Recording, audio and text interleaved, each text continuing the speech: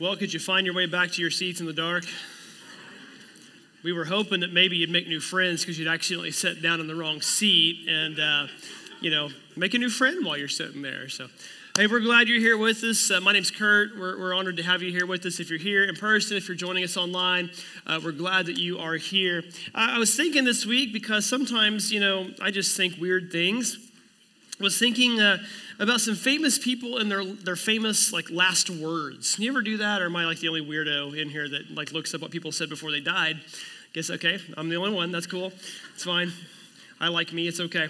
Some of the more famous last words. Leonardo da Vinci said this: "I have offended God and mankind because my work did not reach the quality it should have." Da Vinci. I'm like, man, what does my work do for God if that's the case? Because I'm not a very good artist. Marie Antoinette, this one cracked me up because this kind of sounds like something my mom would say or my grandma would say. She's being led to the guillotine to be executed, and she stepped on the foot of one of the executioners, and she says, "Pardon me, sir, I didn't do that on purpose." You're about to have your head chopped off, and you're worried you stubbed somebody's toe, okay? Groucho Marx, this one cracked me up. His wife said, "Are you about to die?" And he said, "Die, my dear? Why, that's the last thing I'll do." Nostradamus, the great predictor of things. So one night told his family, "Tomorrow I shall no longer be here." And that was the last prediction he made, and it was correct. We see these, and it's funny because some of these famous last words, are actually known. Some of them, we just kind of assume it's like they said it. Maybe it wasn't the actual last thing they said. One of my history professors in high school always joked about some of the famous sayings we hear, like in American history classes or whatnot. And he always used the one where, they're on the ship and he yells, "I've not yet begun to fight." And he goes, "Did they just stop in the middle of the battle and write that down to make sure it was recorded properly? Or we getting a paraphrased version of it maybe?" Well, the Bible actually tells us what Jesus' last words were. Now, he tells us a couple times, because the first set of last words for Jesus, he's hanging on the cross and he says, "It is finished," and he dies. And then he goes in the grave and he's there for a couple of days and he comes out and he's resurrected and he walks the earth for another 6 weeks, 40 days he walks the earth. And then he has another set of last words. In Matthew 28, it gives us the Great Commission. That's one of the last things he tells his disciples. He says to go make disciples of all nations and baptize them in the name of the Father, the Son, and the Holy Spirit. And then he says one more thing that Luke records in Acts chapter 1, verse 8, when he looks at the disciples now becoming the apostles and says, "But you will receive power when the Holy Spirit comes upon you, and you will be my witnesses, telling people about me everywhere, in Jerusalem, throughout Judea, in Samaria, and to the ends of the earth." This is the series that we are going to move forward with the next few weeks.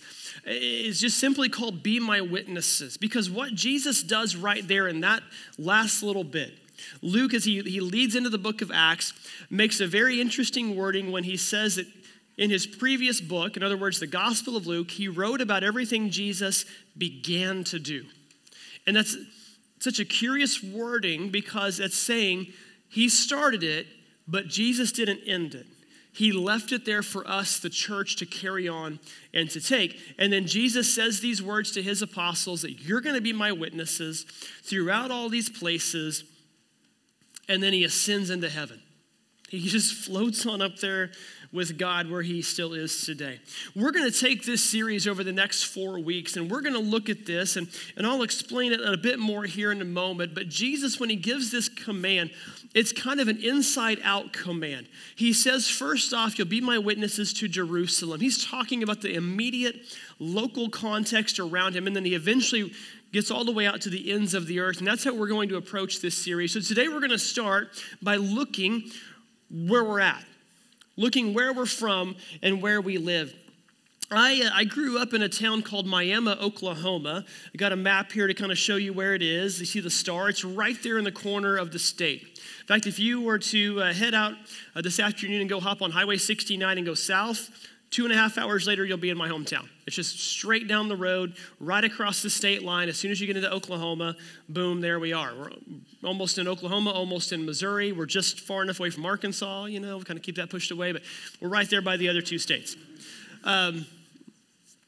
I born and raised there. I lived there until I was about 21. I moved away to college. I went to the University of Oklahoma in Norman, Oklahoma, which is kind of in the middle of the state. It's a suburb of Oklahoma City. I was there for 3 years going to OU, and I graduated.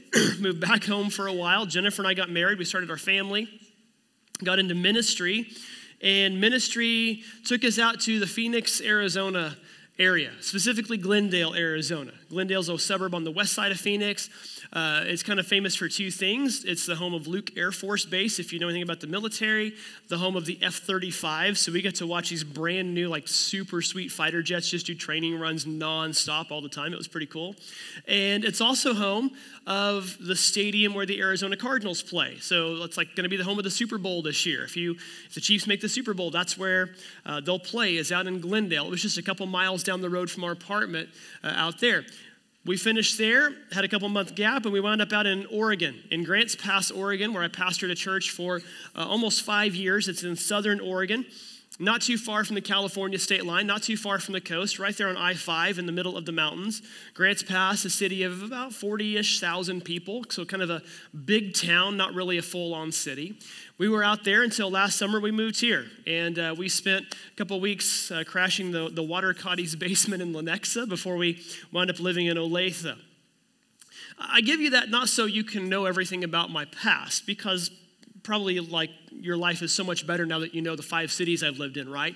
That's not really the purpose of that. It's to say that everywhere I've gone, I've seen a theme. That home is where you make it. Home is what you make it.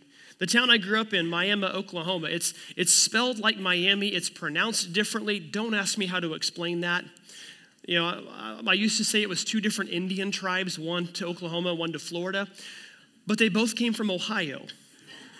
And they pronounce it Miami in Ohio. So somehow in Oklahoma, we changed that. I don't know how or why, but we do that. With a lot of town names are pronounced like you wouldn't expect in Oklahoma. But it's a town of about 12,000 people. It's a difficult spot. And I joke because we were the big town in our county. I always tease Jennifer. She grew up in Commerce, just outside of Miami. I always call it one of our suburbs. So because a town of 12,000 people can have suburbs when you're the one that has Walmart.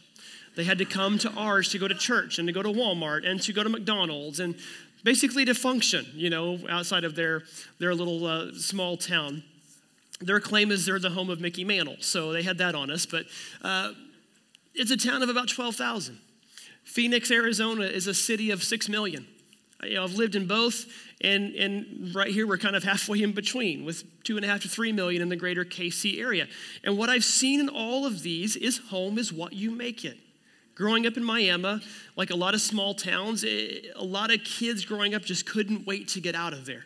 Can't wait to go see the world, can't wait to get out of this little podunk town where the best thing to do is go hang out at Sonic and hit on the car hops and get rejected by the car hops. And then later they wind up marrying you anyway. That's a whole other story I'll get into another time, but that may or may not have happened to me. But that's, growing up in a small town. You can't wait to get out of there. And yet so many people stayed there. The ones who stayed there and decided to stay there like being there. The ones who feel stuck there, well, they feel stuck there. One of my favorite TV shows is Parks and Recreation. Maybe my favorite show of all time is Parks and Rec. It centers around this character, Leslie Knope, played by Amy Poehler. She's the deputy director of the Parks and Recreation Department in this fictional town of Pawnee, Indiana. And she's surrounded by just this dysfunctional crew. In fact, her boss, who runs this government department, is an anti-government libertarian who's just trying to wreck the whole thing. The rest of her team is dysfunctional and they're quirky, but she is the most idealistic, positive, go-getter out there. And she is convinced that Pawnee is the greatest city in the world, despite the fact it's portrayed as the worst city in the country. They have this overwhelmingly unhealthy, and like they're consistently in the top 5 for the most unhealthy and obese cities on the planet. They have crazy people who live there. They have a massive infestation of raccoons that tears everything up. But to Leslie, it's the greatest city on the world because she's invested there. She loves it. And she gives us a good blueprint for how to love and invest the city where we live. Because wherever it is that we live, whether it's in Shawnee or down in Olathe or Overland Park, or maybe it's Bonner Springs, or maybe it's Baser, or maybe it's somewhere in between all of that, home is what you make it. Community is what you make it to be. Community is defined this way. It's a group of people with a common characteristic or interest living together within a larger society. Communities, we have our towns we live in. We have the church that we belong to. We have the places that we work or the schools our kids go to. That's kind of how community is for us. If you're a parent my age, sometimes your community is the activities your kids do. Like that's the parents you're with and around all the time. And the question is, where does the church fit into all of that? What should the church do with all of this? Well, Crossroads, kind of since the beginning, the mission here, which is on your bulletins, it's on your note sheet, is that we exist to bring people to Jesus Christ and to assist them in becoming his fully devoted and reproducing followers. Put more simply, our job as a church is to lead people to Jesus and make disciples. And churches do this. We take the Great Commission and we make this catchy mission statement out of it. And, we want it to be memorable and we want it to stick. But Jesus has really simplified it down even easier to follow than that. Jesus just simply said to love others and make disciples. That's the missions that Jesus gave us kind of summed up. Love others and make disciples. Again, in this series, we're going to go inside out. We're starting with Jerusalem today, with our Jerusalem, with what's right around us, our community, our neighborhoods, our immediate context, the people that we see on a regular basis. Next week, we're going to talk about those difficult people that are in our lives that we're called to love and to minister to. We're going to go on out to our nation and then eventually to the ends of the earth throughout the course of the series. And we're going to ask the question, as a church, what is our role in these? How do we do what we're supposed to do? Because here's kind of the way that I look at this. I got a diagram there in your note sheet. Is that as a church, we're called to be with Jesus in community on mission. And I don't think you can take one of those 3 points away from there. If you take away the in community, we're a church on mission. Okay, well then who are we ministering to? Each other, ourselves? Well, like where are we going with it? If you take away the on mission part, we're a church with Jesus in community. Okay, what are we doing with it? We're in community, great, but now what? Like we got to have some kind of a plan, some sort of a goal with all of this. And if you take away the with Jesus part, you get a nice charity organization. We do good things for people, but there's no Christ in it. We're in community, we're on mission. We've got to have all 3 points of that triangle. With Jesus, in community, on mission. To me, that is the purpose of the local church. And that should always be a focus of where we as a church are trying to move outward, is that we're keeping those 3 thoughts together, those 3 thoughts in mind. That's the whole purpose and aim and goal of what we do. Today, let's make that very simple, because I know it's the $1 million question that I've heard is, well, how do we do that? What's the picture perfect way? And I'm going to just tell you, I don't know that I have the perfect answer to that, because it's going to look a little bit different for each church, depending on the culture of the people in the church and the culture around the church of the community. But I heard somebody say this one time, and it really stuck with me. If you want to try to reach your community and reach your neighbors, you have to ask yourself 2 simple questions. The first one is, how do we love them? And the second is, how can we serve them? How can we love them and how can we serve them? That's where we start. Jesus gave us kind of an example of this. He gave us many examples of this, and I just picked one, but you can find any number of instances of Jesus doing this throughout the Gospels. But in Mark chapter 10, we read a story of Jesus encountering a man by the name of Bartimaeus. Perhaps you've heard of it. If not, I'll read it to you. It's going to be on the screens here. Mark chapter 10, starting in verse 46, says, "Then they reached Jericho, and as Jesus and his disciples left town, a large crowd followed him. A blind beggar named Bartimaeus, the son of Timaeus, was sitting beside the road. When Bartimaeus heard that Jesus, the son of Nazareth, Jesus of Nazareth was nearby, he began to shout, "Jesus, son of David, have mercy on me." "Be quiet," many of the people yelled at him, but he only shouted louder, "Jesus, son of David, have mercy on me." When Jesus heard him, he stopped, and he said, "Tell him to come here." So they called to the blind man. "Cheer up," they said. "Come on, he's calling you." Bartimaeus threw aside his coat. He jumped up, and he came to Jesus. And then Jesus asked him, "What do you want me to do for you?" We saw this a few weeks ago. Jesus asking the same question to the crippled beggar by the side of the pool. "What do you want me to do for you?" The blind man said, "My rabbi, I want to see."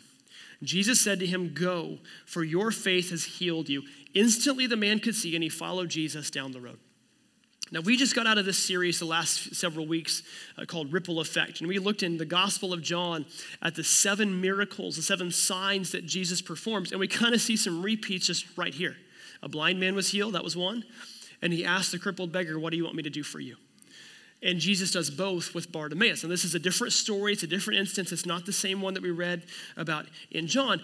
I don't want to focus on the miracle side of this. Okay, that's what we just did.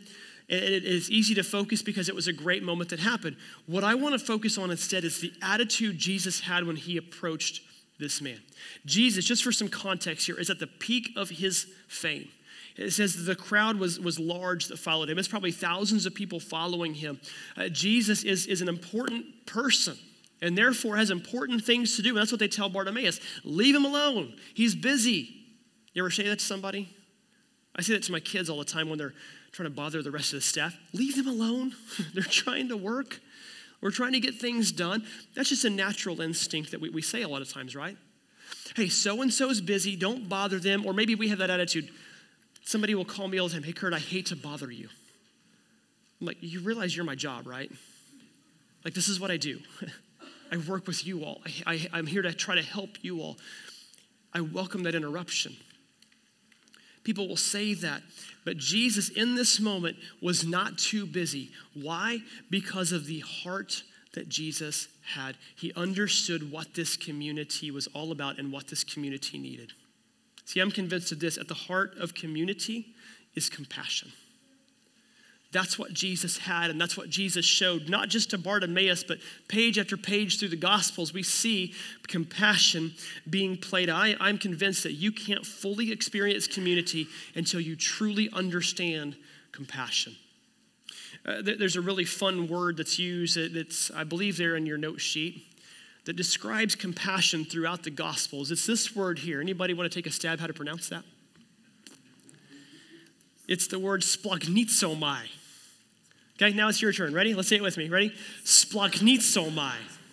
I expect you guys to have that aced by next Sunday, okay? When Brad's preaching next Sunday, I just want somebody to shout out, "Splagnitsomai!" Just see what he does. It'll be fun, okay? I love this word for 2 reasons. One, because it sounds like you're sneezing when you say it.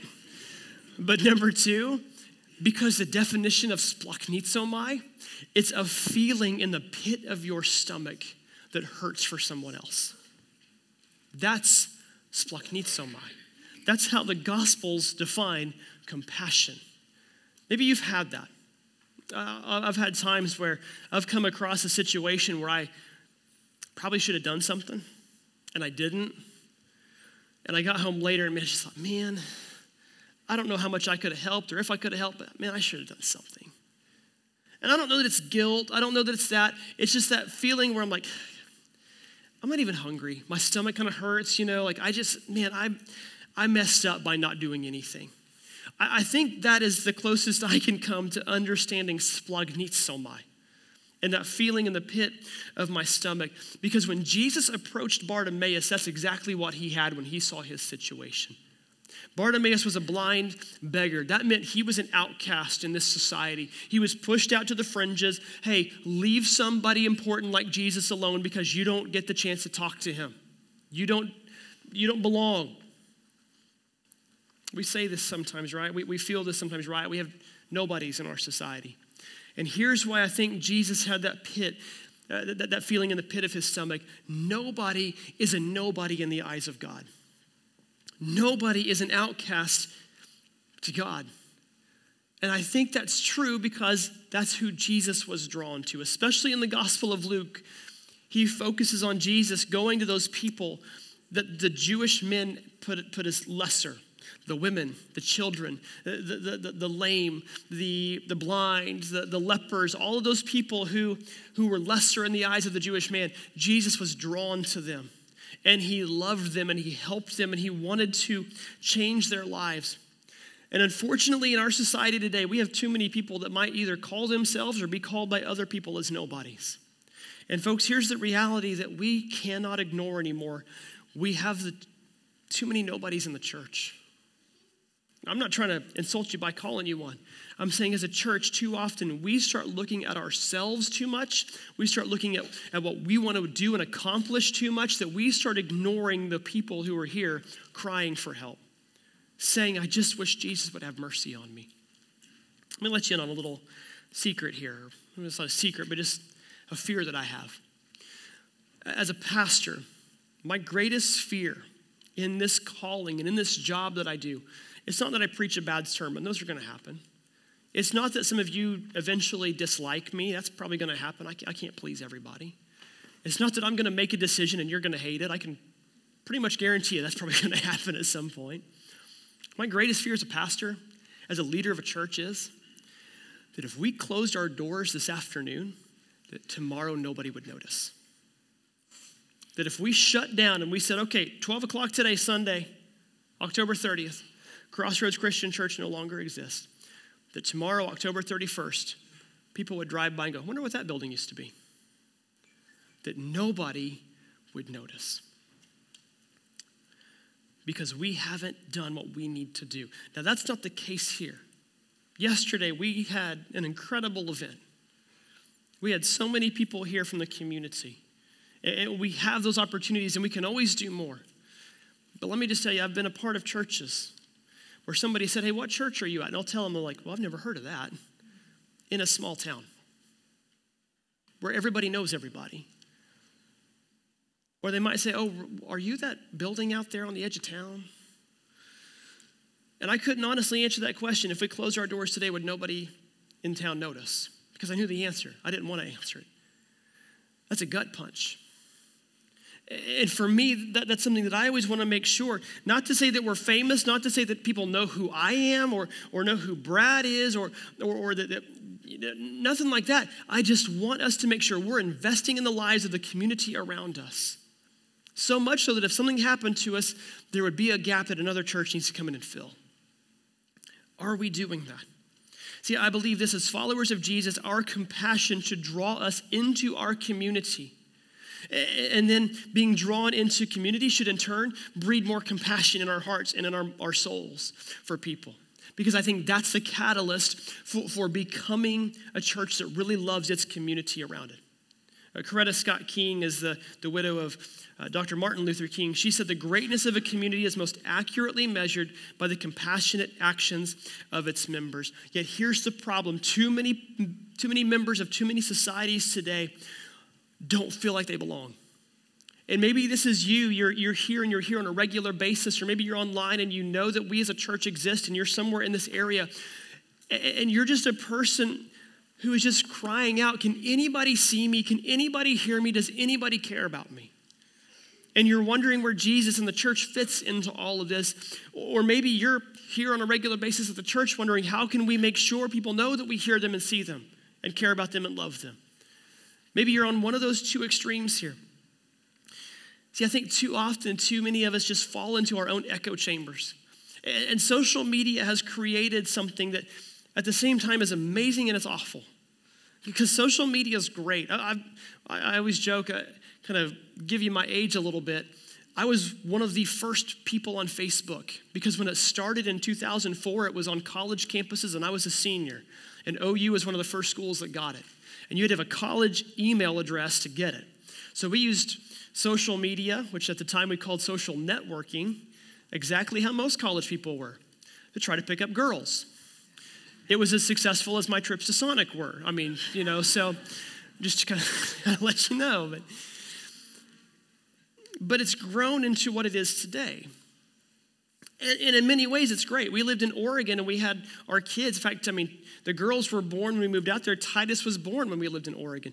But our family and our friends back in Oklahoma felt like they knew them without getting to see them on a regular basis. It's great for that. But it's also pushing us into isolation. It's pushing us into this echo chamber where we yell and we say what we want to say and say what we want to hear, and nobody actually may hear it. We may just hear it ourselves. But that's what it's kind of done for us. And it's actually kind of led to this spot where it's led to addiction. You ever realize this? Like when we post on Facebook and you post a picture and you get likes, we've actually studied this now. Endorphins kick in when you get likes on pictures and posts that you like. Those endorphins are those good feelings. Those like miniature highs you get from, doing physical activity or just doing something that brings joy to your life. And the problem with endorphins is that when we don't get those likes, it's a letdown. And you might say, well, why didn't anybody like my picture? Why didn't anybody like my post? Why didn't anybody like what I said? I joked with Jennifer the other night because Brad and I gave our appreciation devos back to back. And I said, I'm not trying to say that they like Brad more than me, but his got like 60 likes and mine got 4. Thank you all for giving me a good sermon illustration today about isolation and unhappiness and hurt. But the reality is sometimes that's how we really feel. Because we get addicted to that high feeling and we can't fill that. And maybe it's a different kind of addiction, but you know what it does. Addiction leads to isolation, and isolation leads to emptiness, and emptiness eventually leads to hurt. And man, I've heard this said, and I've said it myself, hurt people hurt people. Too often when we're hurt and somebody tries to help, we hurt them in the process. When I was learning to drive, or maybe I was even a younger teenager, we passed a dog or a cat, something my dad and I had been hit on the side of the road, and I said, we should go help that. He goes, no, don't go help that animal. He goes, it's going to die. If you try to help it, all it's going to do is tear you up because it thinks you're there to hurt it more. And like, man, we do the same thing sometimes, right? Like our defense mechanism kicks in, our survival instinct kicks in when we're hurt, and we hurt other people in our pain because we don't know any different. We don't mean to, but we just do this. And I think at times we realize all of us are hurting at times. All of us can feel alone at times. All of us can feel isolated and empty and broken at times. And as a church, we have to ask the question, what do we do about it? Well, folks, here's the thing. The answer is actually very, very simple. Jesus told it to us, and if you grew up in church, you probably learned this command from Jesus before you learned anything else. Call it the golden rule. What's he say in Matthew 7? Do to others whatever you would like them to do to you. Maybe you're like me. I don't know that I was taught this, but in my head as a kid, I remember this in more of the negative. Don't do to others what you don't want them to do to you. Don't go punch somebody in the face unless you want them to punch you in the face. Don't lie to somebody unless you want them to lie to you. Don't steal unless you want them to steal to you. It's not negative, though. This is positive, and it's action-oriented. No, do to others what you want them to do to you. Another way to look at this is to kind of flip it around a little bit and ask yourself this question. If I was the other person, what would I want them to do to me or for me or with me? You kind of flip this around.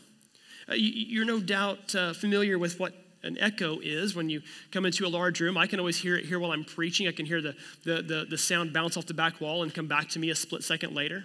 I did a wedding a couple of weeks ago at an outdoor venue, and there was about a half-second delay from the mic to there. And it took me a minute to get used to it. When the bride and groom read their vows to each other, he started talking and he stopped because he heard his voice. You hear the echo, right? You hear it coming back to you later. But the echo effect is this kind of societal practice that has nothing to do with sound. It's that we repeat what we see. Several years ago at a Chuck E. Cheese in Chicago, 2 dads got into a shoving match because their kids both wanted the last toy that their tickets were going to buy.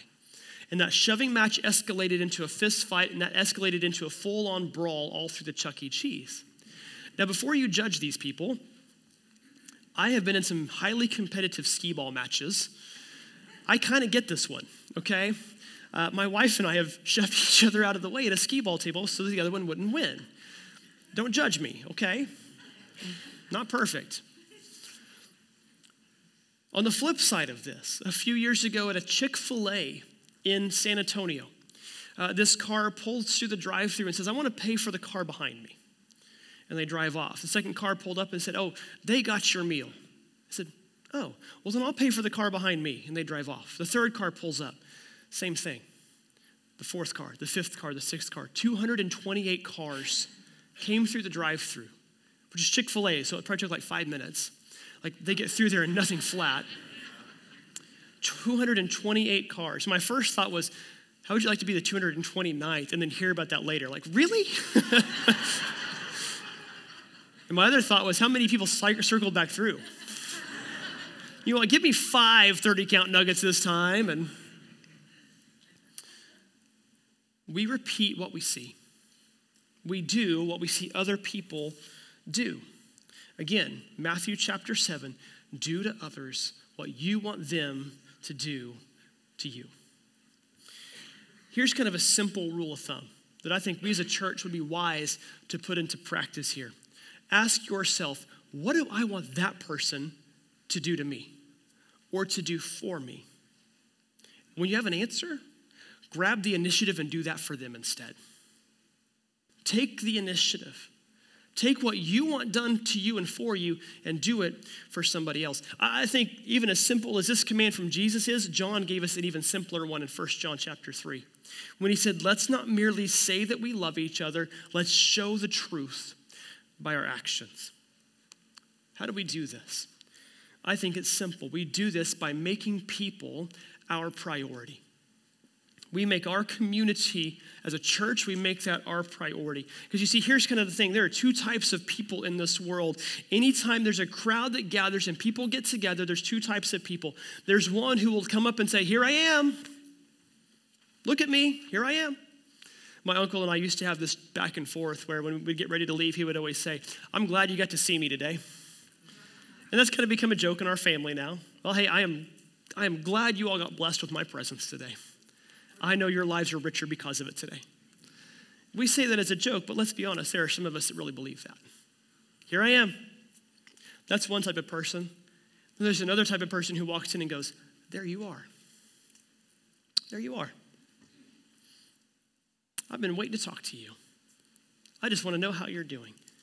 I just hope things are going well for you. I look around this church and I see so many examples of there you are. Yesterday, we put on the trunk or treat. You saw some pictures of it flashing through. And I just want to say to our outreach team, and you guys, thank you for the work you put into that. But it was beyond just our outreach team that put that on. And I won't embarrass their leader by calling her out and saying thank you to her, but she's getting pointed at back behind the sound booth. Don't look. I don't want to embarrass her. But Brenda, thank you. Your team, thank you. Yeah.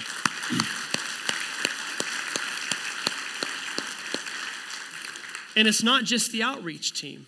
Just quick show of hands. How many of you are in here today had a role in some way, shape, or form in trunk or treat yesterday? You can see. Yeah, thank you. We had people here during the week packing the baggies for the s'mores and setting up outside. And really even it kind of spills over to Phil and the youth team because they had an outdoor event Wednesday night and left some of the stuff up for us. And we had people donate the hay bales and donate the candy. And we had several of you do trunks for here. And several of you man the fire pit. And to my knowledge, nobody lit themselves on fire this year. So that's a good thing. We had some of you just mill around and greet people and say hi to people. And I was talking with Russ Coca, who's on the outreach team and was here before the 8 o'clock, and he goes, I saw a couple of costumes. And I was like, whew, not too sure about that. I was like, but they were here. They were here. They could have been somewhere else, but they were here. And I told him, I said, I love the fact that I didn't recognize hardly anybody. You know what that means? It means we're bringing people here. And that maybe, just maybe, through what you did at your trunk, or through what you did helping people with s'mores, or through what you did manning the bounce house, maybe, just maybe, we showed somebody the love of Christ. And we always do this little huddle prayer meeting before service every Sunday morning. We sit over here in this classroom as a staff. And one of us prays every week. We kind of rotate, but Brad prayed this morning, and he said, Father, we just ask that if somebody's heart was touched, we know how to follow up. It's that simple. Because yesterday, there were probably hundreds of people here who were the ones that were just waiting for us to say, there you are. We're glad you're here today. We're glad that you're here. We would have done this entire thing just for you. We're glad that you're here. We go beyond just our outreach team and some of our ministry teams, small groups. You can serve in your communities. You can serve in the schools around you, the neighborhoods around you. You can love the people you work with, even if they're difficult. You can share the gospel with them. We can go get involved in our kids' schools or our kids' sports teams. That's how we can show compassion, because we never know what the person across from us is dealing with. We never know what's on their heart or their soul. Go back to the story of Bartimaeus. He calls for Jesus like so many of us do so many times a day. And Jesus answers him. And I love the response Jesus gives him. I already mentioned it once, but he asks him, what do you want me to do for you? It's the same question Jesus asked the crippled beggar. And I think he asked this not because he's being snarky. That's how I probably would. Like, oh, well, what do you want me to do for you? I couldn't possibly guess, blind man, what you want me to do for you. No, he asked him, I think, for two reasons. One, he wants us to verbalize it. He wants us to tell him. And two, because he knows he has that feeling in the pit of his stomach that he wants to do something about it. And church, we can do the same. We can change the lives and the situations of the people around us. We are not Jesus. We can't speak healing into somebody's life. I've never done that. I've never spoken healing into somebody's life. I've never made the blind see or the lame walk. But we can be his hands and feet. How? Well, a simple start. We can be with him in community on mission. We can start right where we are. Start with our neighborhood, start with our schools, start with our small groups here. We've got diversity in so many areas in this church. We've got so many things that make us different, but it's the blood of Christ that brings us together and molds us together and allows us to be his church. So here's kind of a takeaway thought for you today. I want you to ask yourself this question. What is one thing that you can do this week to make the life of somebody around you better? What's one thing? What is one thing you can do this week to make the life of somebody around you better? Maybe it's as simple as just having a conversation with your neighbor that you typically try to avoid. Maybe it is, we're going to the holiday season. I mean, according to some people, Christmas starts in 2 days. Okay, I'm not one of them, but according to some people, it starts in 2 days. We forget Thanksgiving exists, but whatever, no care. Holiday season, you can take cookies to somebody. Maybe invite them over for Thanksgiving. They don't have anywhere to go, just have them come to your house. We're going to have so many opportunities in the coming 2 months to bless people. Halloween tomorrow night. Man, maybe you don't normally do trick-or-treaters. Turn your light on, grab a few things of candy. I ran out of candy one year. I gave kids potatoes. They didn't like it, but that's all I had in the house. Give them something. And my wife was at work. I was there by myself. Like, I don't know what to do. I'm new to this game, okay? First year of marriage. It's always a fun roller coaster.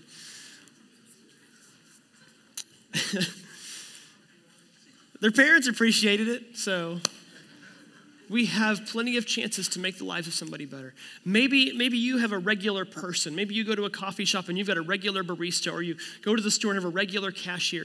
Maybe just one day say, hey, how are you doing today? Just take an extra pause, an extra beat. Just show them the love of Jesus by showing them a few extra seconds. Have a little bit of compassion in your heart and soul, because you don't know what's led them to the point that they're in right then and there. But God knows. God knows. Let's pray. Father, we're so grateful for Jesus, for the example that he gives us, not just with Bartimaeus, but with so many other moments and times in the Gospels. And God, I pray we could just get a tiny piece of that compassion. God, we can never have all of his. because he's the source of it, but just a tiny piece of it that this week we can share with somebody in our lives. Somebody that may be difficult, somebody that may seem far away, or maybe somebody that we see face to face every day. Because God is that tiny piece of compassion where we start to show somebody how much you love them and how much they matter to you, and let them know that nobody is a nobody in your eyes. God, if anybody today is feeling that, if they're screaming out, can you hear me or see me or do you care? God, let us have eyes to see and ears to hear so that we can love them like you do. And we can show them your love. We can lead them into a deeper and more transforming relationship with you. God, we're so grateful for you. And I pray as a church, Lord, we would always be focused outside of our doors, outside of our walls, outside of our own comforts, into the people that you have called us to go reach. We're grateful for Jesus. We pray in his name. Amen. I'm going through Ephesians in my small group. Some of you are a part of that. This past week, we went through the last half of Ephesians 2. And I felt like in a lot of ways, it kind of flows into what we're talking about in the series. Because in the first half of Ephesians 2, we read about how the power of the blood of Jesus reconciles us to God.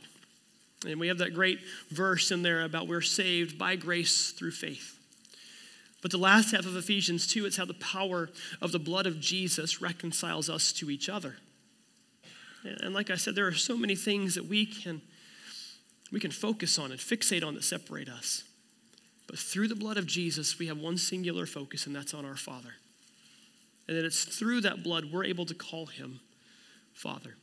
When Jesus went to the cross, it wasn't just to forgive our sins. It did, and I'm grateful that it did. But it was to bring us into one, into his church. That theme through that book of Ephesians is in Christ. In him, we're one. In him, we're forgiven. Communion for me is a time each week to kind of reset my heart and my soul to God. To not to say this is the only time we can ask for forgiveness, but it's a chance for us just to kind of come to him with a clean heart. Remembering that it's his blood, we symbolize this little cup of juice that washes our sins away. And it's his broken body that's symbolized in this little piece of bread that was broken and given up for us. So as we take this morning, if you didn't grab a cup, these black tables on all three sides have a communion cup. You can grab it. It's in this time that we reflect on him and we remember that sacrifice he made for us. And the promise, as we sang earlier, that one of these days, whether he returns or calls us home, that we will be with him. God, we're so grateful for Jesus, for his sacrifice that he made on the cross so that we could be with you. God, I ask in this moment we would reflect on you. We would spend this time with you. We would bless you and honor you. In Jesus' name.